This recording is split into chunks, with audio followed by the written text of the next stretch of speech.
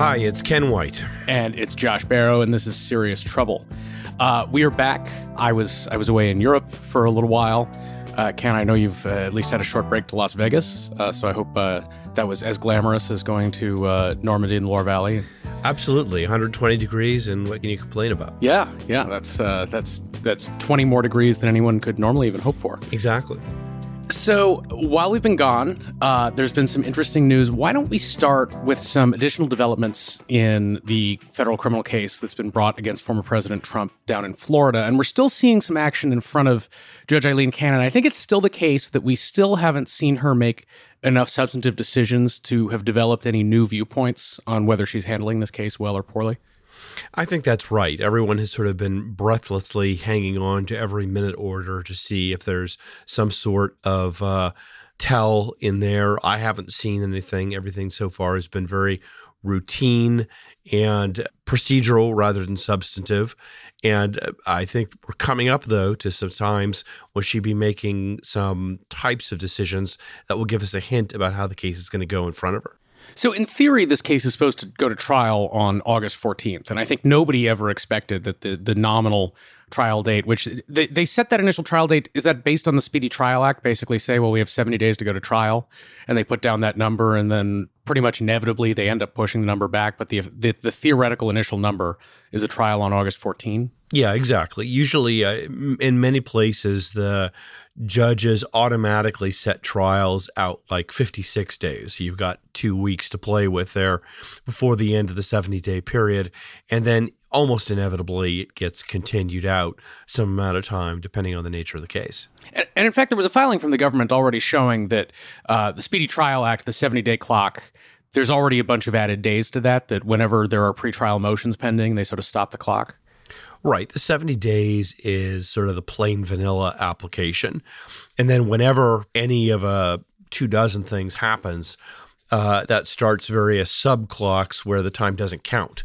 So, yes, when you've got a motion pending and when there are a bunch of other things happening, then the time is not running, kind of like the statute of limitations. So the government has filed something suggesting an initial trial date in December, which sounds like a long way away to people, unless you're familiar with federal practice, where you would think it is a fairly aggressive trial date for a case of this nature, where you've got stuff going on over years, you've got complex white-collar issues and possibly classified documents issues. And so then you also have a motion from the Trump side basically saying not only is December too soon to go to trial, but in fact, you shouldn't set any trial date whatsoever. And they have a lot of arguments about why it's unreasonable to go to trial anytime soon. And I think sort of my sense of your read of this is that some of these are actually pretty good arguments, and some of them are not such good arguments. I want to start with the one that has drawn the most attention, which is basically that Trump says, well, I'm going to be really busy running for president. You can't put me on trial while I'm running for president, and so this should have to wait until the campaign is over. Obviously, this is not an issue that comes up in a normal case. Is that an argument that's likely to carry any water in terms of how this case should be scheduled? I don't think it would in front of the vast majority of federal judges. As you say, there is nothing in the statute saying that time is excludable if the person's running for president, at least not yet. And it's dubious to me that most judges would put it into sort of the catch-all interests of justice exclusion from the statute. Trump is wielding this very aggressively, along with the concept that he can't get a fair trial as long as he is the person who is running for president and therefore a figure of great controversy. And it's, to me, a little alarming. It sort of suggests that it's kind of like an analog to the rule that the Department of Justice won't try to prosecute a sitting president based on the presumption that the law prevents that. And now you're extending that to saying a judge shouldn't try a person who is running for president, which to me seems rather made up and dubious in terms of how we view how people are responsible for their actions and how nobody's above the law. Well, and I think more specifically, it's not about the fact that he's running for president. It's the fact that he is a leading candidate for president. Right. that, he's prominent and a central figure of controversy. So they're not suggesting a rule that would allow anyone to just file paperwork to be on the ballot as a presidential candidate and therefore avoid trial. It's essentially creating an almost specific exemption for Trump is what they would be trying to do. Or, I mean, you could have someone else who's a front-runner candidate for the presidency who's also likely to be indicted in several places at once. But that's, I mean, the reason we have a podcast, it's in large part about this is a very unusual situation that I think is unlikely to have a lot of analogs. Well, again, so far. But it's true that it probably the logic doesn't apply to some also ran or stunt candidate or things like that. But I think it would apply if this sort of trend of they're always talking about from the Republicans about how, Joe Biden should be investigated. And before that, there was the endless chant of lock her up about Hillary Clinton. I don't anticipate we're going to get away anytime soon from this sort of political sentiment of investigating and accusing prominent presidential candidates. So this seems to be an argument that would be pretty flexible in the future. So you think most judges would not take this argument very seriously. If Judge Eileen Cannon does take it seriously and she issues some order delaying the trial on these specific grounds, is that something the government could immediately appeal? So it wouldn't be immediately appealable under normal procedures. In other words, not a standard appeal. You could take up a writ, an emergency motion on it. But this is the type of decision that is very much in a trial judge's discretion, and the standard is going to be very heavily in Judge Cannon's favor. So unless she does it in a way that is extremely clumsy, that basically says, I'm finding that as a matter of law and policy, henceforth, no presidential candidate shall ever go to trial. I think it would be very hard to get a court of appeals to turn down an order that just said, I find based on all these factors that I'm going to push the trial out to whenever. Because one thing that's interesting about that is you also note December, trying to go to trial in this case, in this calendar year. You say that would be an aggressive schedule. It would be unusual for a case of this level of complexity to go to trial that quickly. And you also note that a number of the other reasons that Trump's team brings up about why they feel the trial should be delayed, some of them are quite reasonable arguments on their part about why this would be too fast to go to trial. It looks to me like it shouldn't be that hard to come up with a more garden variety set of reasons why this case should be pushed off by at least a year and a half. That, maybe if it was, even if the case didn't involve someone who was this prominent and controversial, that it's fairly likely that it wouldn't go to trial before the end of next year. Is that right? It would not be at all unusual for a trial of this nature and complexity to take a long time to go to trial, perhaps as much as a year and a half. And I think that they include in the sort of sexy because I'm running for president argument just to sort of see what Judge Cannon will do with it, and also to sort of play to the base and offer the argument out there to the followers. I think the far more powerful reasons here are that it's a complicated case in terms of the number of documents that are going to be involved. The government has brought a bunch of counts. There are going to be a lot of different documents. The law that governs how they're going to go through which documents are going to be allowed into evidence and how, when they are in any way classified, is going to be complicated. I imagine there's going to be a ton of motion practice where Trump is arguing to suppress various types of evidence and making constitutional arguments and things like that. So these are all the types of things that routinely delay cases a long while. We also don't yet have a count on the number of pages of documents likely to be turned over in discovery, but I anticipate it's going to be very high. And it's very common to say, okay, well, we need more time just to review these thousands and thousands and thousands of pages of documents.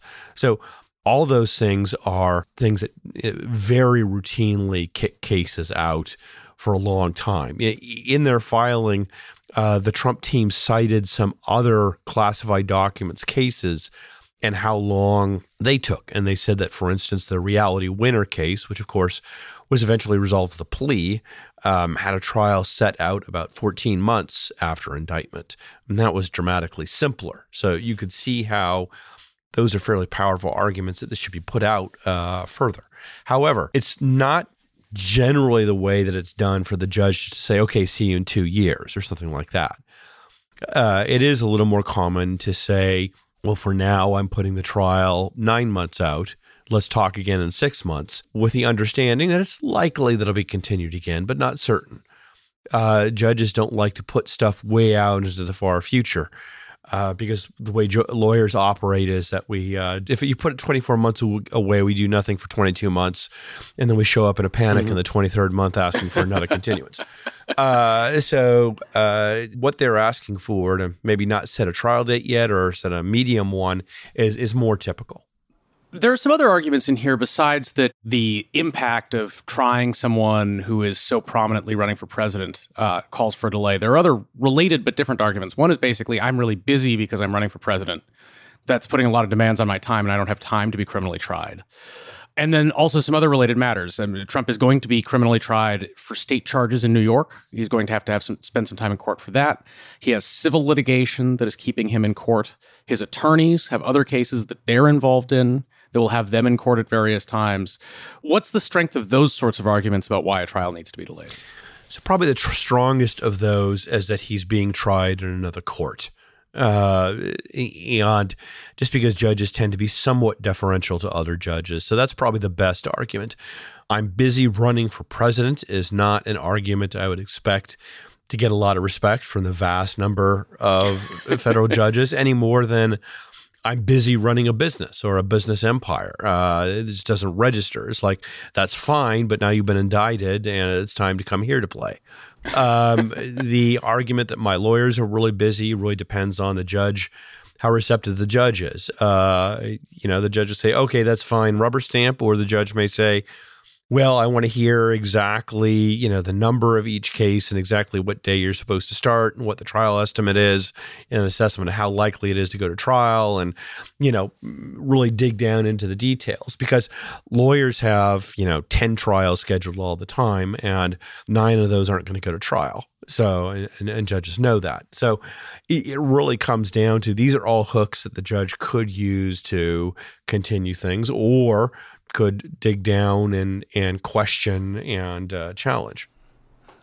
And then you mentioned the Classified Information Procedures Act, this law that governs how you handle a criminal case where some of the evidence is classified. And we've talked some about how that's very complicated.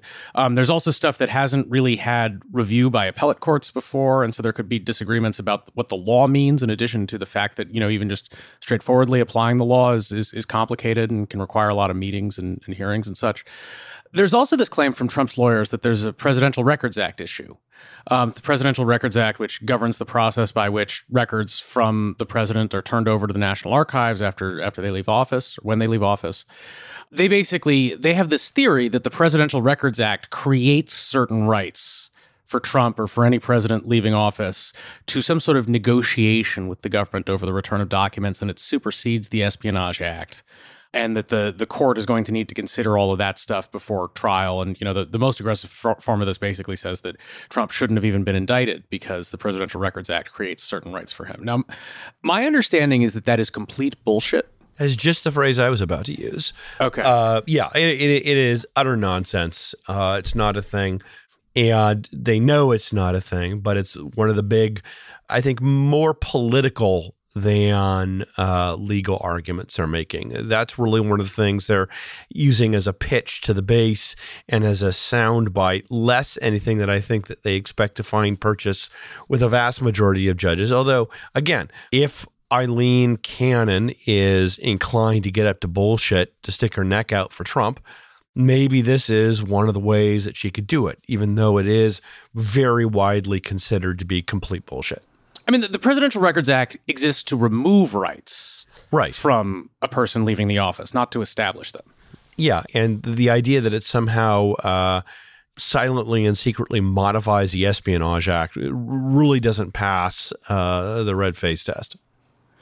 And so, again, is that the sort of thing that if Judge Eileen Cannon went for that argument where the government might move immediately to appeal? Oh, hell yes. So if she did it in a way that gave them the right of an immediate appeal, like, say, by dismissing or by doing something under the the Procedures Act about dealing with confidential documents. They'd appeal. If not, they'd go up in an emergency motion, a writ. And that type of thing is the thing I think where a court of appeal might get involved right away. If you're really screwing around like that, that would be something that would be on the order of what she did before, completely inventing this jurisdiction to interfere with a search warrant and an investigation that she got slapped down on.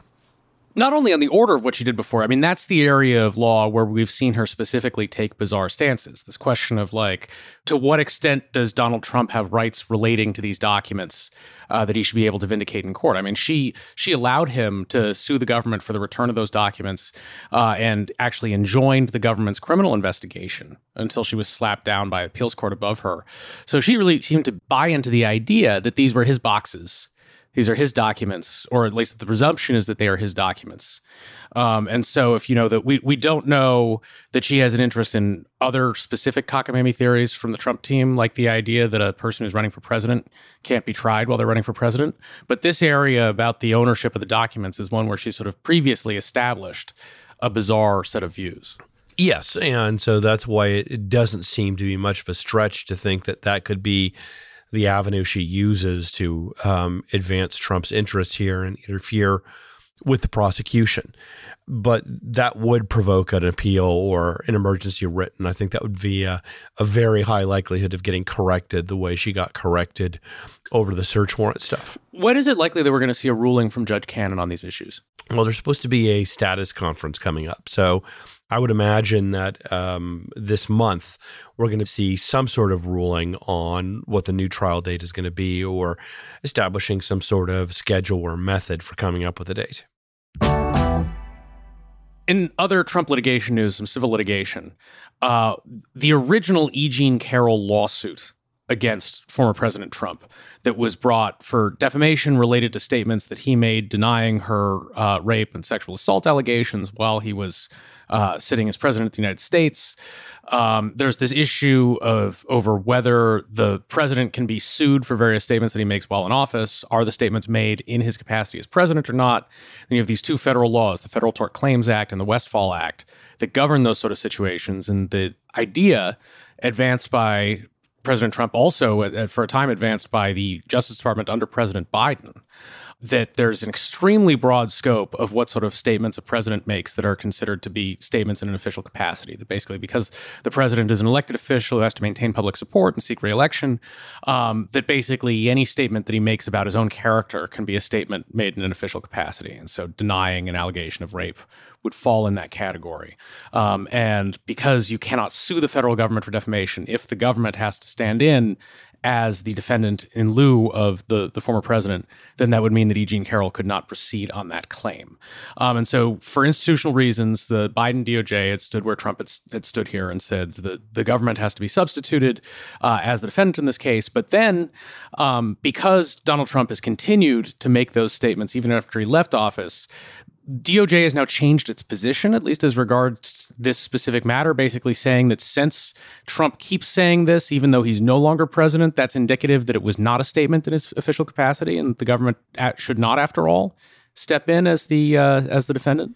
Yeah, and it's important to remember, Josh, that Department of Justice isn't completely making this up. So there is some case law out there that says basically that when a elected official responds to a controversy, that there's a theory under which they're acting in their government capacity because, they're responding to constituents and constituent concerns, and their reputation is relevant to their ongoing position as a government official. There's a case from D.C. that involved a congressman who was getting divorced, and he basically blamed the divorce, which generally was understood not to be terrorism related. He blamed it on the Council for American Islamic Relations, and that sort of thing. And they sued for defamation, and the court said, well, you know what?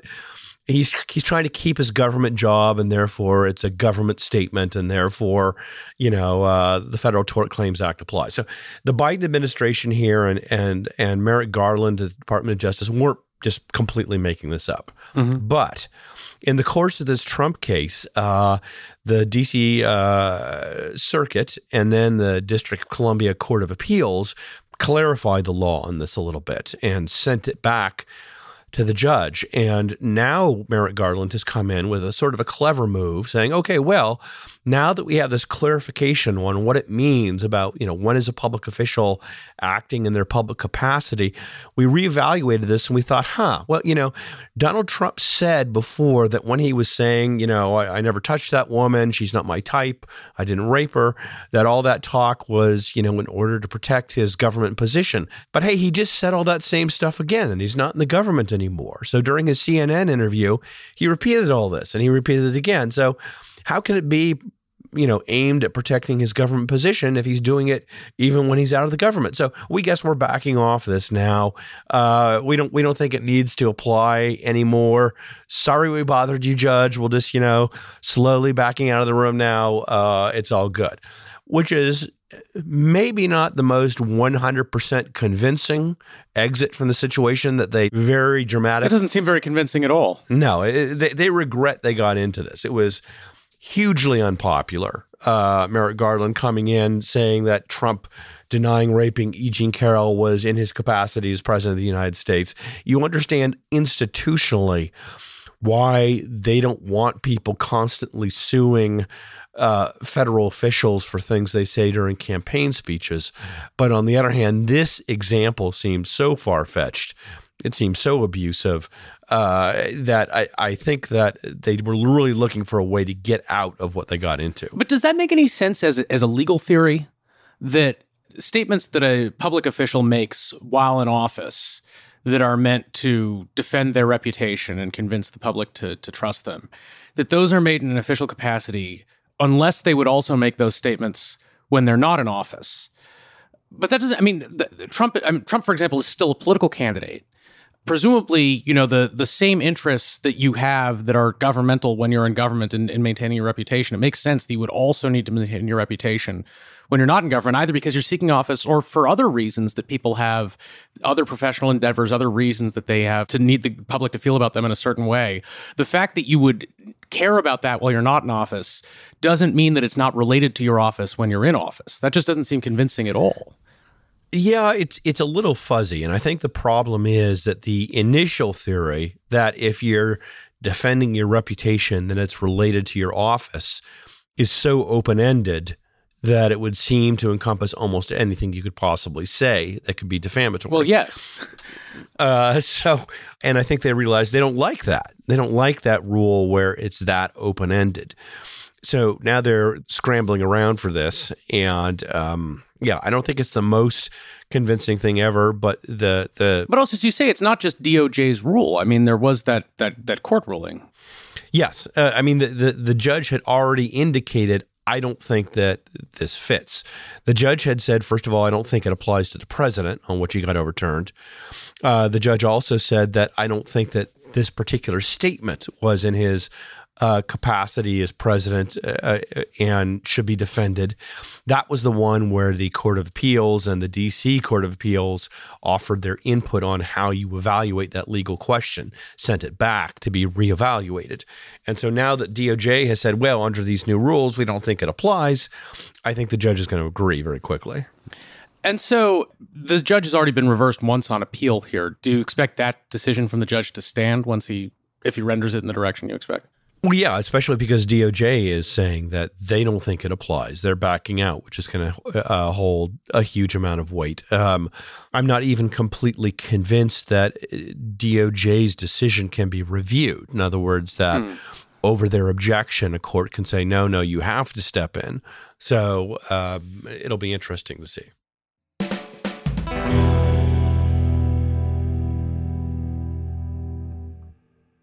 Let's talk about Rudy Giuliani. The hearing committee of the District of Columbia Bar has recommended that Rudy be disbarred for his actions in litigation related to the 2020 election.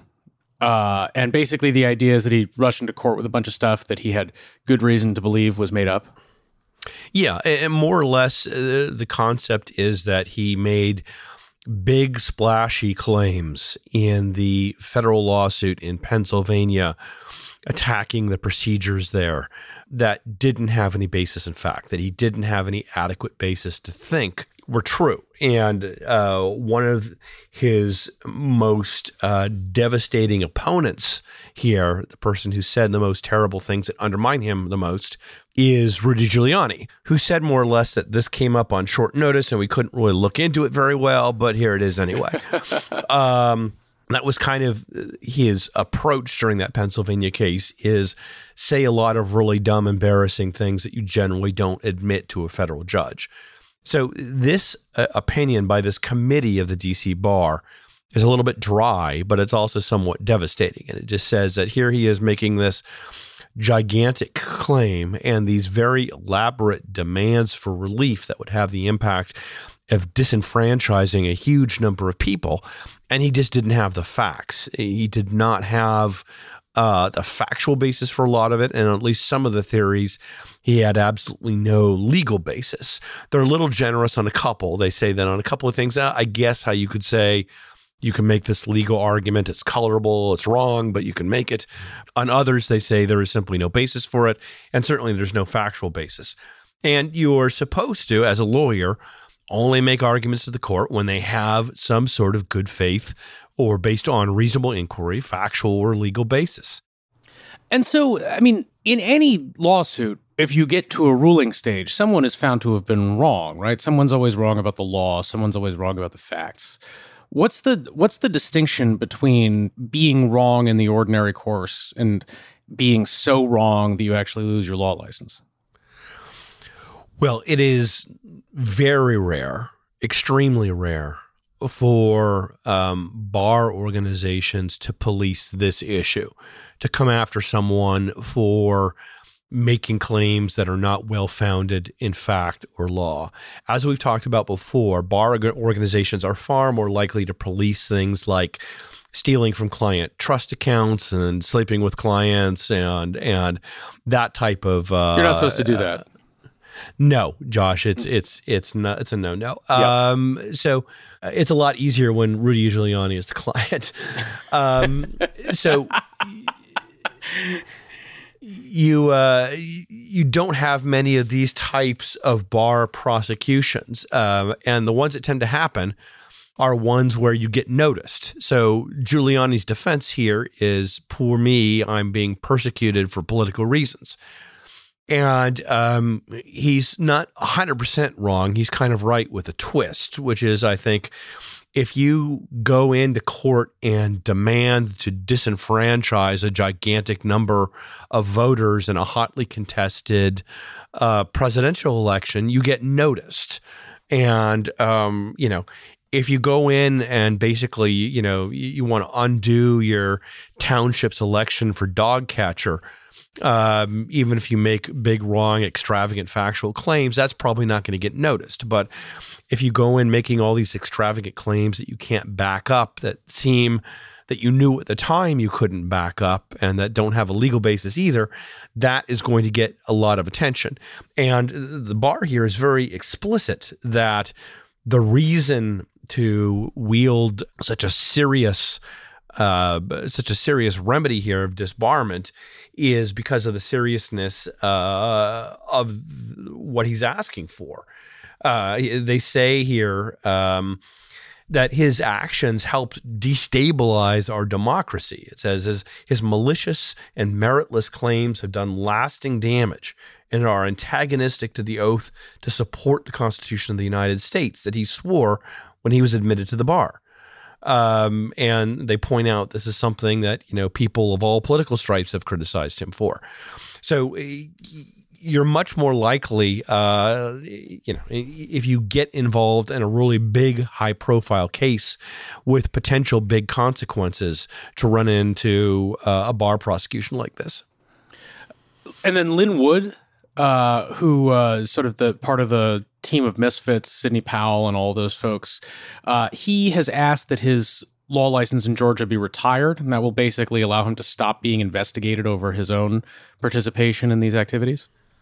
Right. Lin Wood was another infamous participant in a number of fairly crazy post-election litigations, and he was undergoing bar proceedings in Georgia about that. And last week, he asked to retire his bar license irrevocably, as he put it, to spend more time with his family and taking instructions directly from God. Okay. And that request was granted. And so he is now, as he announced, retired officially from the practice of law, something that some people would have said he was, in effect, some time ago, and that he was practicing something other than law. But now that distinction is no longer relevant, and he is no longer a practicing lawyer.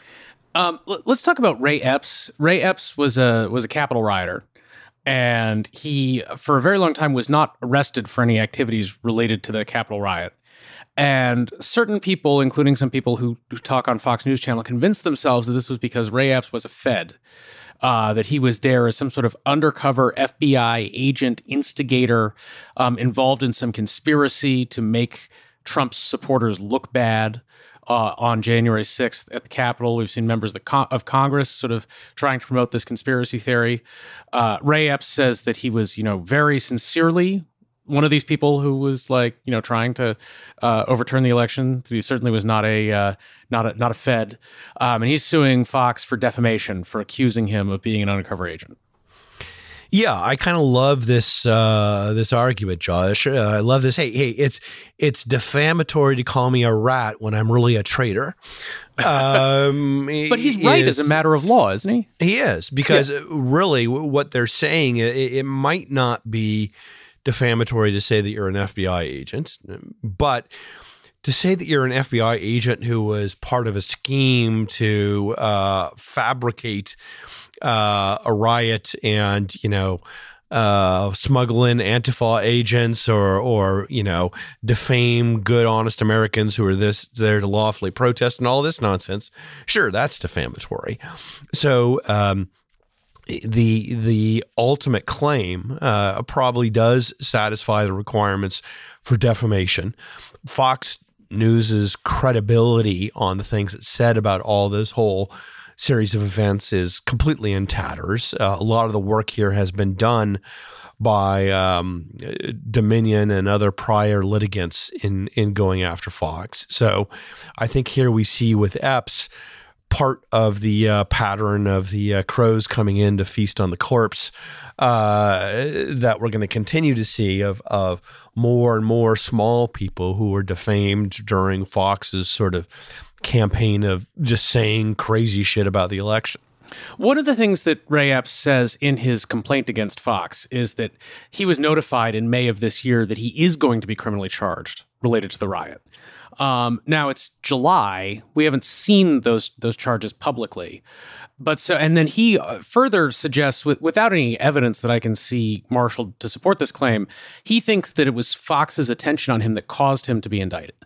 That they don't think it's likely that the feds would have focused on him and brought these charges 2.5 years later if Fox had not drawn all that attention to him. Now, I would note, the indictments have still been trickling in the Capitol riot cases. There were a really large number of people involved in this. It has taken the government time to establish the identities of various people and to work through all the available cases. So I would not assume, if Ray Epps is indeed indicted this year, which we have, as far as I know, no evidence of other than he claims he's going to be in his own court filing. If that does happen, I don't think that we can assume that's Fox's fault. But would that be part of his claim for damages? Basically, you lied about me and that caused the government to notice a crime that I committed? I don't think that's a valid defamation argument. So it's one thing to say, you lied about me and I lost my government job, or you lied about me and the government came to the wrong conclusions about me. But this is, you lied about me, I was noticed, and something that I did led to me being indicted. That's not defamation, because it's not the false thing that leads to the government action. It's a true thing that they investigate independently. So I think that the causation there is broken. So, for instance, if you just if Fox just accuses some random stranger on the street of being a pedophile, which wouldn't surprise me if they did, and that person gets investigated and turns out he's a tax cheat, that's not defamation damages if they wind up getting prosecuted as a tax cheat. But I mean, it's part of the narrative in this complaint. I feel like we've seen that in a lot of these lawsuits where they use the narrative in the complaint to talk about some negative consequence or some broadly construed injustice that results from something somebody did, even if that's not directly part of the damages. I mean, often in these cases it's involved, you talk about how terrible it's been for our democracy or for our politics, things that, that were done related to January 6th or trying to overturn the election, even if those are not things that you can actually get damages for. I mean, we saw that in the Dominion lawsuit, where Dominion, they talk about how terrible this has been for our country and our democracy that Fox told these lies about them. The damages were losses to Dominion's business, not losses to our democracy. But you talk about that because it sort of makes an argument to people about why they should care about this thing that was done here. And so I guess this is some weird version of Ray Epps doing that. Yeah, it's not a very effective one. I mean, most of the Fox cases you have, Fox says crazy things, and then you have things like job losses, and then you have things like, very serious harassment by crazy people. Right. It's like Fox said this about me, and then all of a sudden, 10,000 creepy guys in their mother's basements with screen names like Admiral Ballsack have been sending death threats to me. Well, I mean, and that sort of stuff is also here in the Epps case. In addition to being indicted, one of the other negative things visited upon him was threats and insults and such coming from the Fox audience. Right, so, but it's been a rough time on a number of dimensions for Mr. Epps. I kind of think that the whole getting federally indicted, that one's on him. That's not going to be a damages theory. Would it be the case that Ray Epps would have been notified 2 months ago that he was going to be indicted without the indictment actually coming down in that period? Could be, particularly if he's represented by counsel. They could have reached out. They could have talked to his counsel. He could have already gotten the sense that an indictment will be coming. I mean, it feels in some ways like the events of January 6, 2021 are, so long ago, but they're really 2.5 years ago. And that's not a particularly long period of time in federal criminal law for an indictment to come down, particularly when you see that they're processing hundreds and hundreds and hundreds of cases in a very extraordinary way.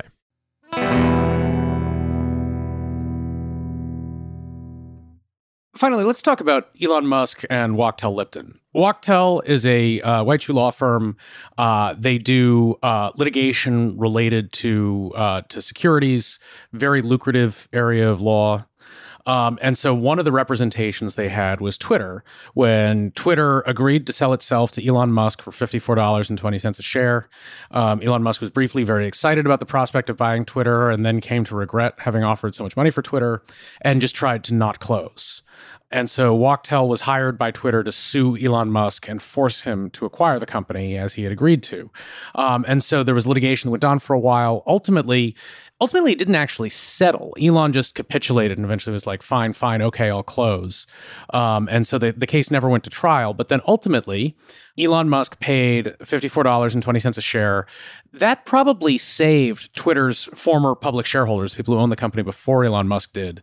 This is probably worth $25 billion to them or something, the extent to which he was overpaying for Twitter compared to what its real market value would have been at the time if he had not closed. So it was very, very good job done by Wachtell.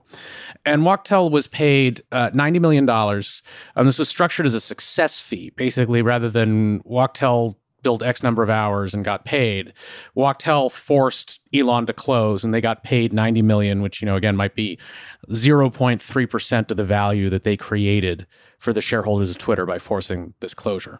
But ultimately, it's not really those shareholders who paid that $90 million bill. It's really Elon Musk who paid that bill, because, and this is how it works when you agree to acquire a company, it's going to take you months to close. The old management team still has to run it through that whole period, and they agree they're going to run the company in the ordinary course, but you don't get to look at their treasury at the end of that period and say, well, gee, you spent all this money. I'm reducing what I'm paying you by $250 million or whatever. Effectively, if they send money to Wachtell Lipton, that's a cost that's borne by the acquirer, not by the owners at the time the bill is paid. So now Elon Musk is suing Wachtell, basically saying that they overcharged Twitter. This was an unconscionable fee of $90 million, and he wants the money back. Does he have any likelihood of getting that money back? I think it's unlikely. So this does seem to be sort of an exercise in petulance by him. He's going after the firm that successfully outmaneuvered and broke him in his effort to back out of a deal that he entered into. There are some appearance issues for Wachtell. So they had originally had an hourly agreement by which they were going to be paid purely obscene amounts on an hourly basis. And at some point during this process, they renegotiated a success fee, which is not atypical for this type of high-stakes stuff, not atypical for firms like Wachtell, and is even done by the very firm that Musk is using to sue here in high-stakes cases. The issue is whether they did it with the right type of writing, whether it was approved the right way, that type of thing. There are, for good reasons, persnickety rules about how lawyers have to have fee agreements properly approved in writing on the record, that type of thing. So there's also a general rule that whether or not your client agrees to your fee, that it cannot, as a matter of law, be unconscionable is the term. But as you pointed out, this is a success fee on a truly epic amount of money, which they did succeed on. Yeah, they were very successful. They probably, from an unconscionability point of view, could have gotten a lot more. So I don't think that argument works. Musk is trying to spin it. Basically, you've got this lame duck board who hates Musk that has no interest in protecting the fiduciary duties. Is not exercising its fiduciary duty to stop the company from wasting money. But that presumes that there is some breach of fiduciary duty in spending this money on Wachtell, where, as you pointed out, spending the money on Wachtell protected the company's fiduciary to do the best thing for its shareholders to get them that extra $25 billion. So I think that the only thing where I would want to delve deeper to understand it better is the process by which the agreement was or wasn't documented in writing, which can always be a bit of a pain. But a big picture, no, I don't see a good argument for Musk here. I see this more as a bit of a pout by him and likely to be an embarrassing one. I mean, it's part of a broader business strategy where Elon Musk has been trying to find his way to get out of paying whatever bills he can avoid paying at Twitter, even if those are pursuant to contracts that were signed by the former management and that remain binding on him. That's how it works when you buy a company. And so it's sort of Trump-like in basically, sure, okay, you have that agreement, but I'm going to make you take me to court to enforce it, and I'm just going to be a huge pain.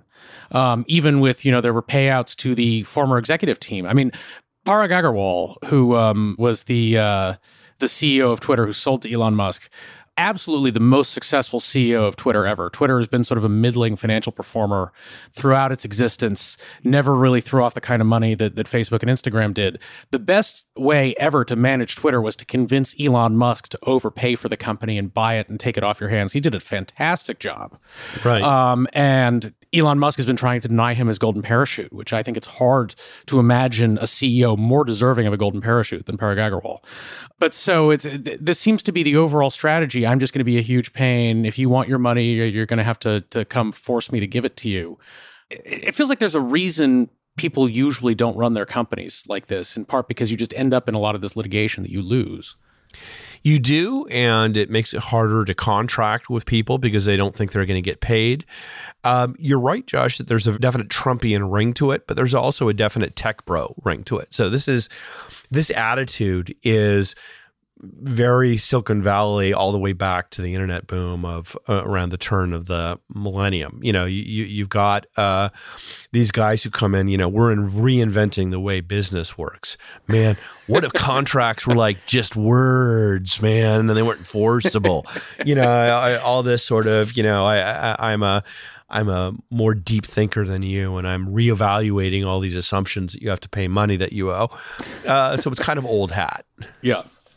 Ken, by the way, we have one correction we should do from an item that was in our special 4th of July episode on being a better consumer of legal news. Listener Austin wrote in and said that we made a little mistake there in a discussion of a case before the Arizona Supreme Court. And in the spirit of being a better producer of legal news, what did we get wrong about what the Supreme Court of Arizona did with regard to the priest-penitent privilege? Josh, what we got wrong is that a headline was even more clickbaity and wrong than we were using it to represent.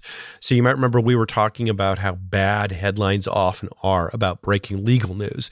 And I used as an example an Arizona case where the headlines tended to spin it as the Arizona Supreme Court has said that the Mormons have this special privilege not to report child abuse.